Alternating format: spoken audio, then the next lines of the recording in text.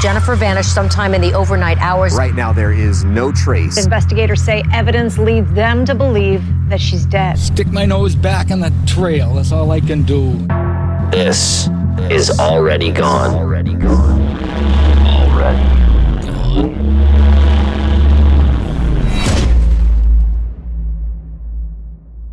Today's case takes us back almost 40 years to the mid-1980s, to a simpler time, before cell phones, before the internet, when big hair and mixtapes were all the rage.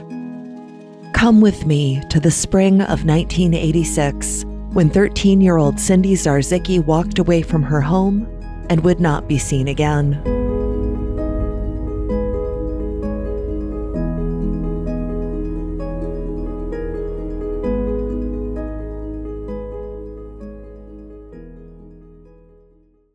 Cynthia Jocelyn Zarzycki, best known as Cindy, was born June 8, 1972, to parents Alice and Ed. Her parents were high school sweethearts who were married more than a decade before they divorced in 1981. After the divorce, Ed gained custody of the kids since Alice worked the night shift. Ed would tell Dateline that his daughter Cindy was a joy. She never gave him any problems. She was an outgoing girl who enjoyed life. Cindy always had a smile. And Cindy was athletic. She played first base on a softball team out of St. Basil's Catholic Church in East Detroit. And yes, the city of East Detroit will later be called East Point, but we're not there, not yet. That won't happen until 1992. Cindy loved music. She sang in the youth choir at Covenant Presbyterian Church on Stevens in East Detroit. She also loved pop music. Cindy and her older sister, Connie, would sing along to the Madonna song Borderline and mimic Madonna's dance moves. Cindy was such a music lover that she kept mixtapes in her purse, just in case she needed a tune. Cindy also liked hitting the local Dairy Queen for an ice cream cone. Her favorite order was a twist with rainbow sprinkles. Like other teenage girls in the mid-1980s, Cindy liked to hang out at the mall, and she was interested in boys.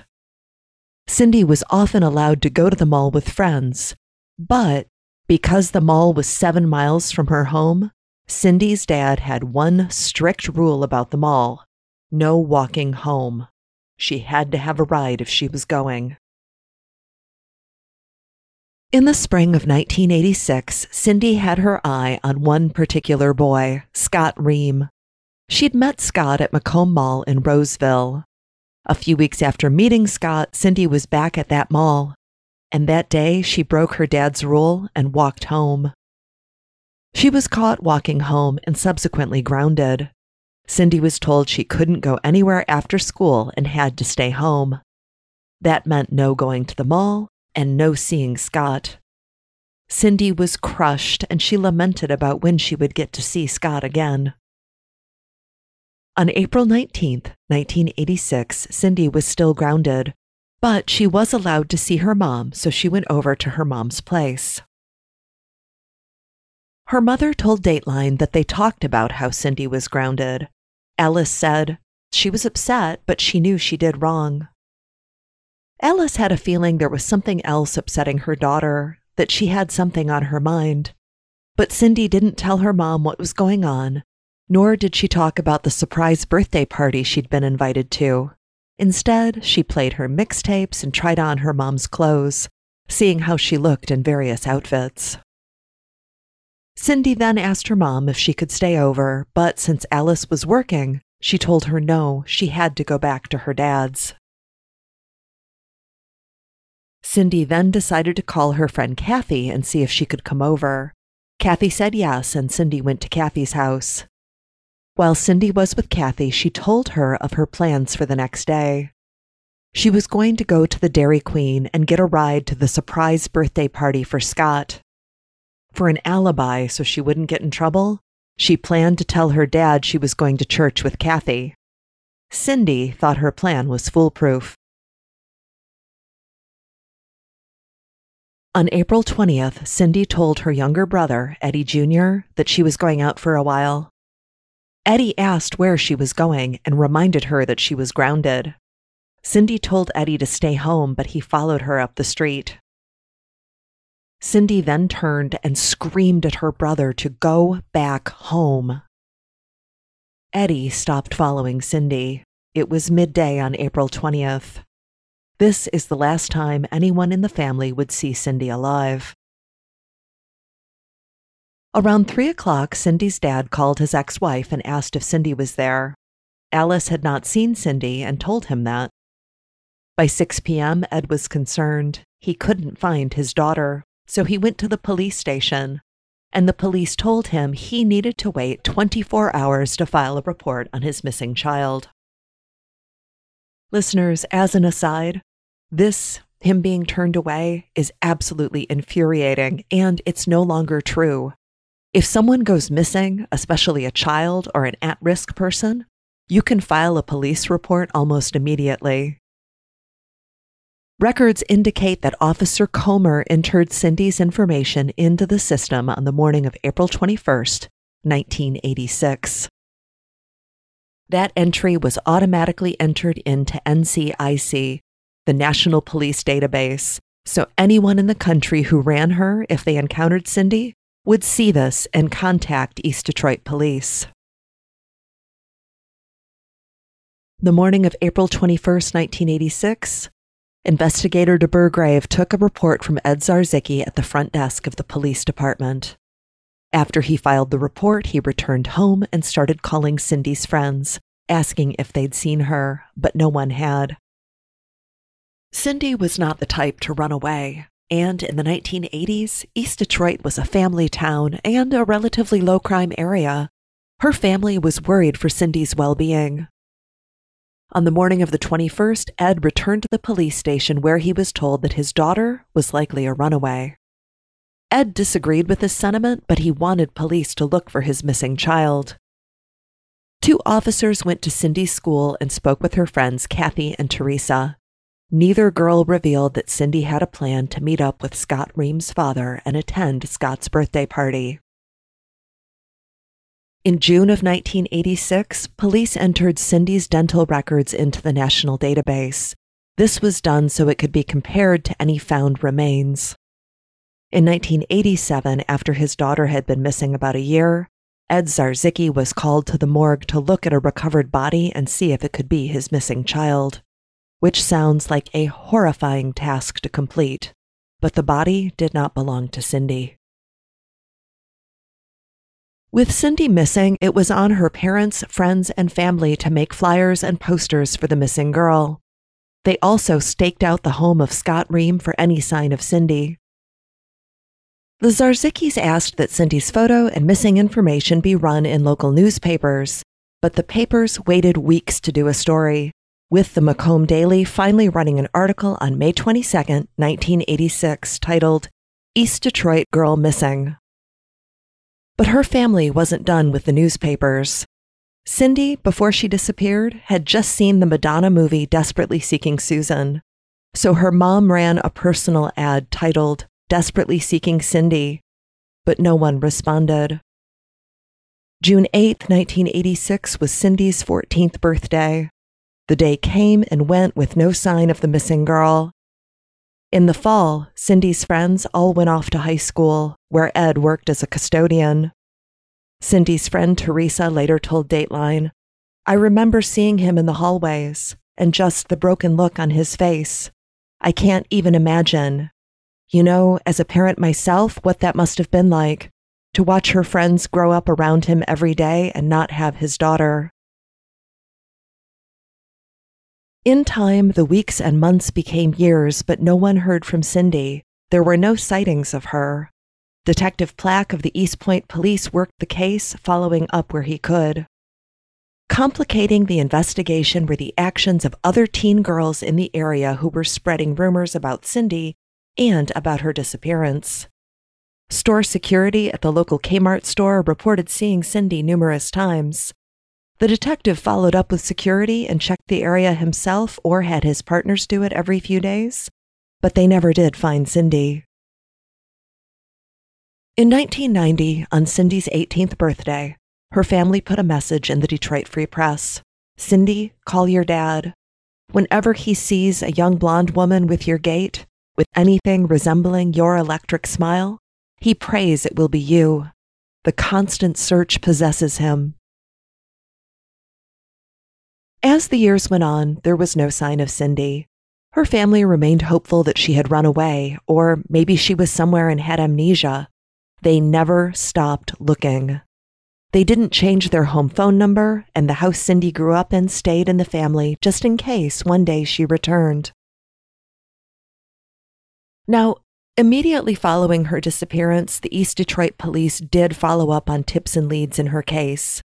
There was a possible sighting of Cindy at a truck stop in Arizona, so Cindy's missing flyers were sent to the area and even sent to the LA County Sheriff in California in the hopes of finding the missing teen. And listeners, we'll be right back. In 1994, 8 years after Cindy vanished, the Zarzycki family held a candlelight vigil in front of their home as a way to tell the police, "We're still here. We haven't gone away. We need to get this thing going again." Now, the vigil attracted media interest, which made East Point, and yes, the town is now called East Point, assign a new detective to her case. Detective Davis took several steps to push Cindy's case back into the public eye. This included involving the National Center for Missing and Exploited Children, contacting local television media to do a story, and reaching out to the show Unsolved Mysteries.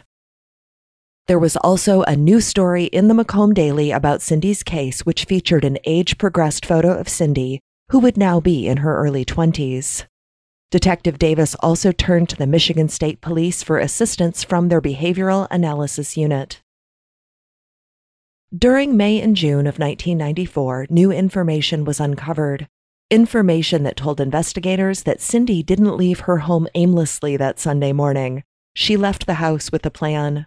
Cindy was getting a ride to Scott Ream's surprise birthday party. Detective Danielle Davis now wanted to talk with Scott Ream to see what the now 20-something might know about Cindy's disappearance. But the July 4th holiday was fast approaching, so Davis made an appointment to talk with Scott the week after the holiday. Tragically, on July 4th, 1994, 22-year-old Scott Ream was killed in a car accident, struck by a drunk driver. There would be no interview with Detective Davis. But there was a new lead. Scott's mother, Linda, noted that there was renewed interest in Cindy's case. She was concerned seeing her son's name mentioned in relation to Cindy's disappearance, so the grieving mother reached out to the detective. Eventually, Linda sat down with Detective Davis and said, "Look, there was no surprise birthday party for Scott. Scott's birthday isn't in April, it's in January, so this talk of a surprise party doesn't make any sense." Linda then told Detective Davis something that broke the case wide open. She said that Scott's dad, Art Ream, had a history of preying on young girls. His behavior around teenage girls was what broke up their marriage. Davis then turned her attention to Art Ream. And before we talk about Art Ream, I'm going to tell you that I have a deep and visceral dislike of this man. You will probably hear this in my voice, so here we go. Art Ream was born Arthur Nelson Ream on May 9, 1949. He grew up in the city of Warren, a suburb of Detroit. Art did not have a stable or happy upbringing. He was raised in a family of somewhere between 8 and 11 kids. It's hard to say an accurate number because the reports differ. There are also reports of both physical and sexual abuse in the Ream home. Art was not spared. He would drop out of school in grade 7, and what he lacked in book smarts, he made up for in being a hard worker. He learned to install carpeting. Art would eventually open up his own flooring business. This work, installing carpeting and flooring, had him driving all over the Detroit area, including the far suburbs, in a windowless work van. Art Ream told the Detroit Free Press that he had a rough time with women. He married a total of 4 times. His first marriage was in 1969. That marriage ended in 1978 after Arthur was convicted of indecent liberties with a child back in 1974. I believe that this incident is what Linda was referring to during her meeting with Detective Davis. The details of this crime are as follows. In July 1974, 26-year-old Arthur was riding around with his 14-year-old brother-in-law when they abducted a 15-year-old hitchhiker in Shelby Township. Shelby Township is located in North Macomb County. Shelby Township is one of those far Detroit suburbs that I mentioned earlier. His brother-in-law later testified that Arthur pulled out a switchblade on the girl and told his brother-in-law to use duct tape to blindfold her. Arthur then raped the girl. The next day, the police talked to Arthur about the attack, and he told his brother-in-law, "If I ever do this again, I'll kill the next one." Arthur was convicted and sentenced to serve between 5 and 10 years. While Arthur was in prison, his wife filed for divorce. She said he also cheated on her often, including having a fling with their 15-year-old babysitter. And we know that sexual contact with a 15-year-old isn't cheating, it's sexual assault, but I digress.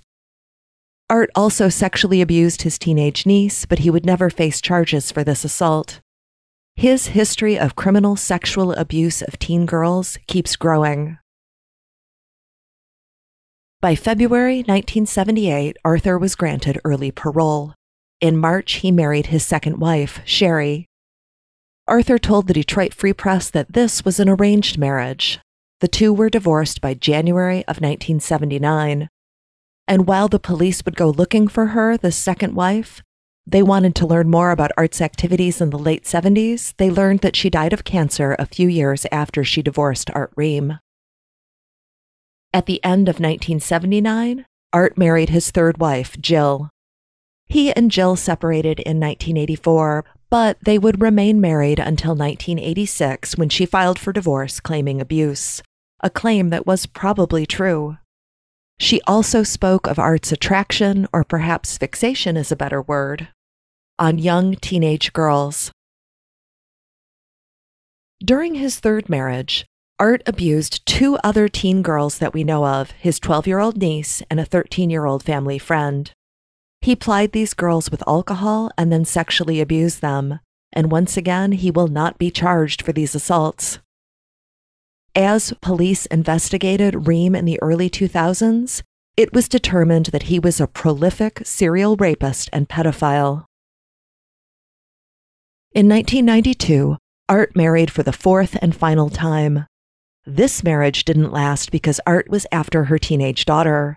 This wife would also accuse Art of spousal abuse.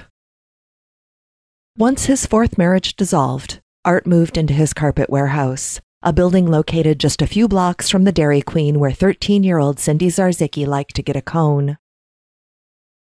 And just as Cindy's case is finally heating up again, Detective Davis left the department and a new detective was assigned, Derek McLaughlin, better known as Mac.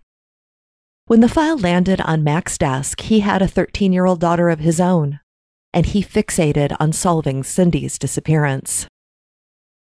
Mac looked through all the police files, and he came to the same conclusion as Davis. It seemed likely that Cindy was a murder victim. Mac thought for sure that Scott Ream's father, Art, was involved. Mac was frustrated that while he had a suspect, he had almost no evidence to connect Art to Cindy's case.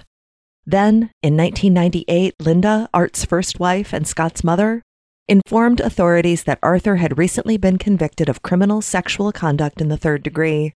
He'd raped a 15-year-old. He was this child's legal guardian. He gave the girl alcohol and then he raped her. And for this, Art was sentenced to serve between 4 and 15 years behind bars. For the next 6 years, Mac was convinced Arthur was involved in Cindy's disappearance, but he had no evidence to prove it.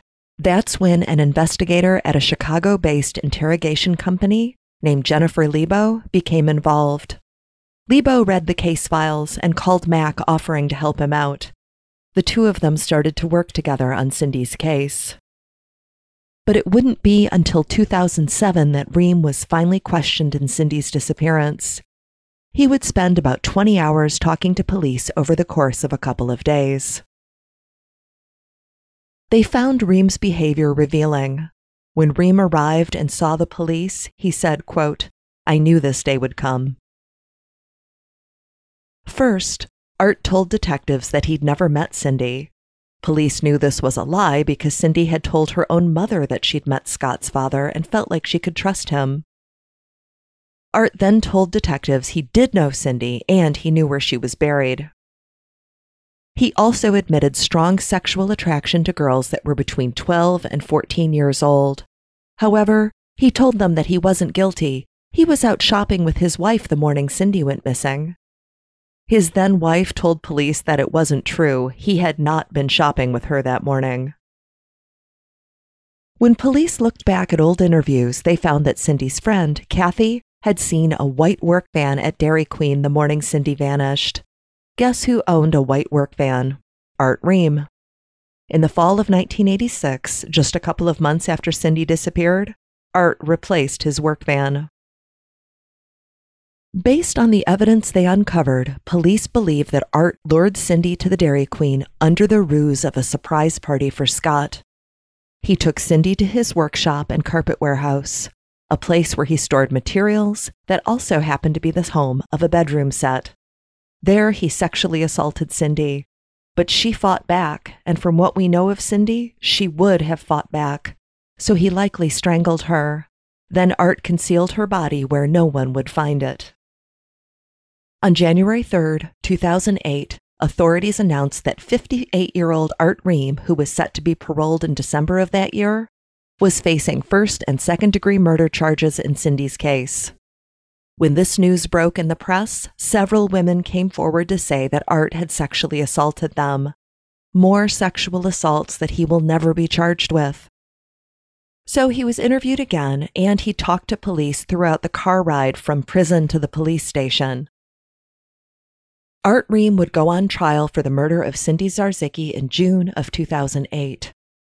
While the prosecution was not able to bring up the multiple sexual assault convictions and accusations, they could use his own words, his fetish for 13 and 14-year-old girls, during the trial.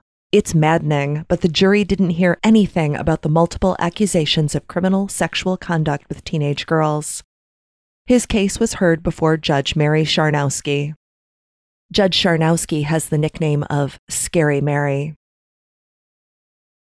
The prosecution told the jury that Art wanted to have sex with Cindy, but he didn't want to go back to prison, so the only option he had was to kill her. Prosecutors laid out his plan. Art called Cindy on April 19th and suggested that she meet him at the Dairy Queen, and he would bring her to Scott's surprise party. This was a ruse because there was no party. Art picked up Cindy at Dairy Queen, then likely raped and killed her. Art did not want a conversation between his son and Cindy to spoil things, so Art sent Scott away to Texas for the weekend with one of his coworkers. Art also knew that his carpet warehouse would be deserted on Sunday, so if he got her there, he could be alone with Cindy. Cindy's friend Kathy took the stand and testified about the white work van she'd spotted at Dairy Queen on the morning Cindy disappeared. The prosecution said that Art behaved nervously at the mention of Cindy's name when he was first interviewed in 1994. When interviewed again in 2007, Art said that he did not know Cindy, but he did admit to, quote, having a fetish for 13 and 14-year-old girls. Not surprisingly, Art said he wasn't guilty. He said he was out shopping with his wife Jill at the time Cindy went missing. Jill took the stand and testified that they were not shopping together at this time. Then, prosecutors brought out items they'd found in Art's warehouse, including a photo of Cindy from an old missing child flyer. They called this a trophy. They also told the jury how they had all of Art's phone receipts, except 1986 was missing. Would the 1986 phone receipts show calls to the Zarzycki home? For the defense, they said Art didn't know Cindy, which left no motive, and there was no body. Cindy could be alive and well somewhere. They said the prosecution's case was circumstantial. Now, just before the case went to jury, Art asked for a deal. He offered to show authorities where Cindy's body was in exchange for a plea agreement. Cindy's family agreed to this deal, but it ended up falling through. The prosecutor later told the Detroit Free Press this man was the lowest form of human life that he would bargain with a dead 13-year-old's body. On June 19th, after just 2 hours of deliberations, the jury found Arthur Nelson Ream guilty of first-degree murder. After his conviction, Art wrote a letter to the judge saying he would lead authorities to Cindy's body in exchange for vacating his sentence. Judge Charnowski replied that if he showed where Cindy's body was, they could proceed from there. He would end up sending Scary Mary 2 letters, and Art was not much of a writer. Remember, he had a 7th grade education, so he was really frightened about going to prison and really wanted to get out of this. But eventually, Art would agree to lead them to Cindy's body without any kind of a deal. On July 9th, Arthur took authorities to a 22-acre plot of land near 23 Mile Road and North Avenue in Macomb Township. This land was owned by friends of his, and Art was familiar with the property. We know that he's hunted there in the past. When he took authorities there, they traveled more than half a mile into a wooded area and over a bridge. Then Art pointed to a 20 by 20-foot area, which was next to a riverbank. Art said he'd put her 6 feet down. Authorities dug and found Cindy's body as well as her purse, which still had her beloved mixtapes inside. And despite what Art had claimed, Cindy was not buried 6 feet down. Now, both Mac and Jennifer Lebo were at the scene when Cindy's body was uncovered. Her family was waiting a few yards away, praying for long-awaited answers. It would take them 6 long months for testing to confirm what investigators knew. They had found Cindy Zarzycki.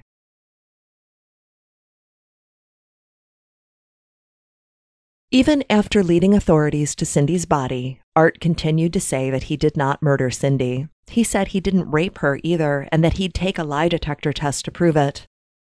His story was that Cindy and Scott were in the warehouse and she accidentally fell down the elevator chute to her death, and that Art had concealed Cindy's body to protect his son.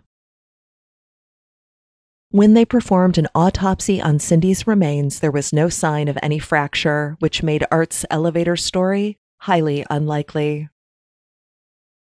On August 7, 2008, Arthur Ream was sentenced to life without parole. He appealed the conviction, and in 2010, the Court of Appeals upheld the conviction. While Art Ream has never confessed to abducting or murdering anyone else, police have long suspected he was responsible for additional murders and disappearances. One member of law enforcement said, "He fits the profile of a psychopath." Investigators talked with inmates who had roomed with Ream, and one of them told investigators that Ream bragged of killing 4 to 6 other girls. Police gave Ream a polygraph because of these claims, but the polygraph yielded no new information for the team who was looking into other potential crimes. Now, Art Ream's name has come up in the following cases: the 1970 disappearance of 13-year-old Cynthia Kuhn from the Ann Arbor area, the 1972 murder of 17-year-old Donna Sarah of St. Clair Shores. Donna's body was found by hunters in Ray Township, which is in Macomb County. The 1974 disappearance of 16-year-old Nadine O'Dell from the Inkster-Taylor area. The 1979 disappearance of Kimberly King, which was discussed in episode 74. Kim was from Warren, Michigan, and Kim and Cindy are very similar in age and in appearance. The 1981 disappearance of Kim Larrow from the Canton area. Canton is a suburb of Detroit in Wayne County.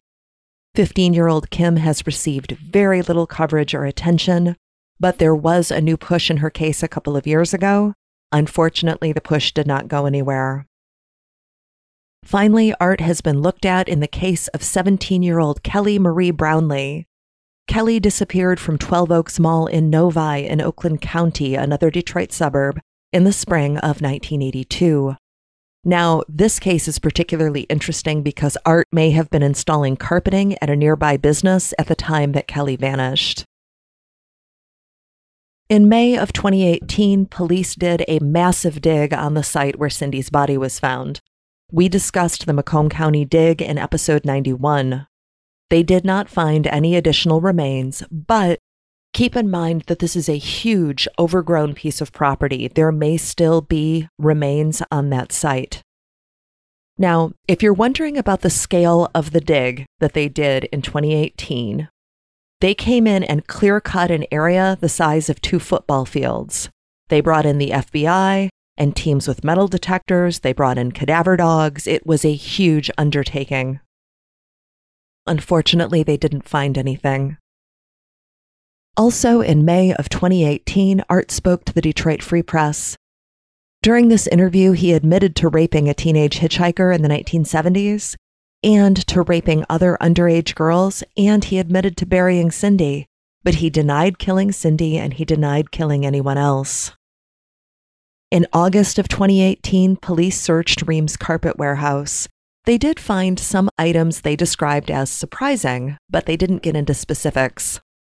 These items were shown to families and sent off for testing, but it appears the items were inconclusive. Nothing found during this search changed the course of any investigations. As of this writing, 74-year-old Arthur Ream is alive and well. He has survived at least one bout of coronavirus. Art is incarcerated at the Bellamy Correctional Institution in Ionia, Michigan. Police continue to look at him in several cases, but nothing has come of it. I've wanted to cover Cindy's case for a long time, and I felt a real kinship with her and her disappearance. I'm glad that I got to cover it, and I hope that whatever crimes Art Ream has committed in addition to what he did to Cindy, that he will someday face justice and families will have answers. As always, I appreciate you listening, and please, be safe.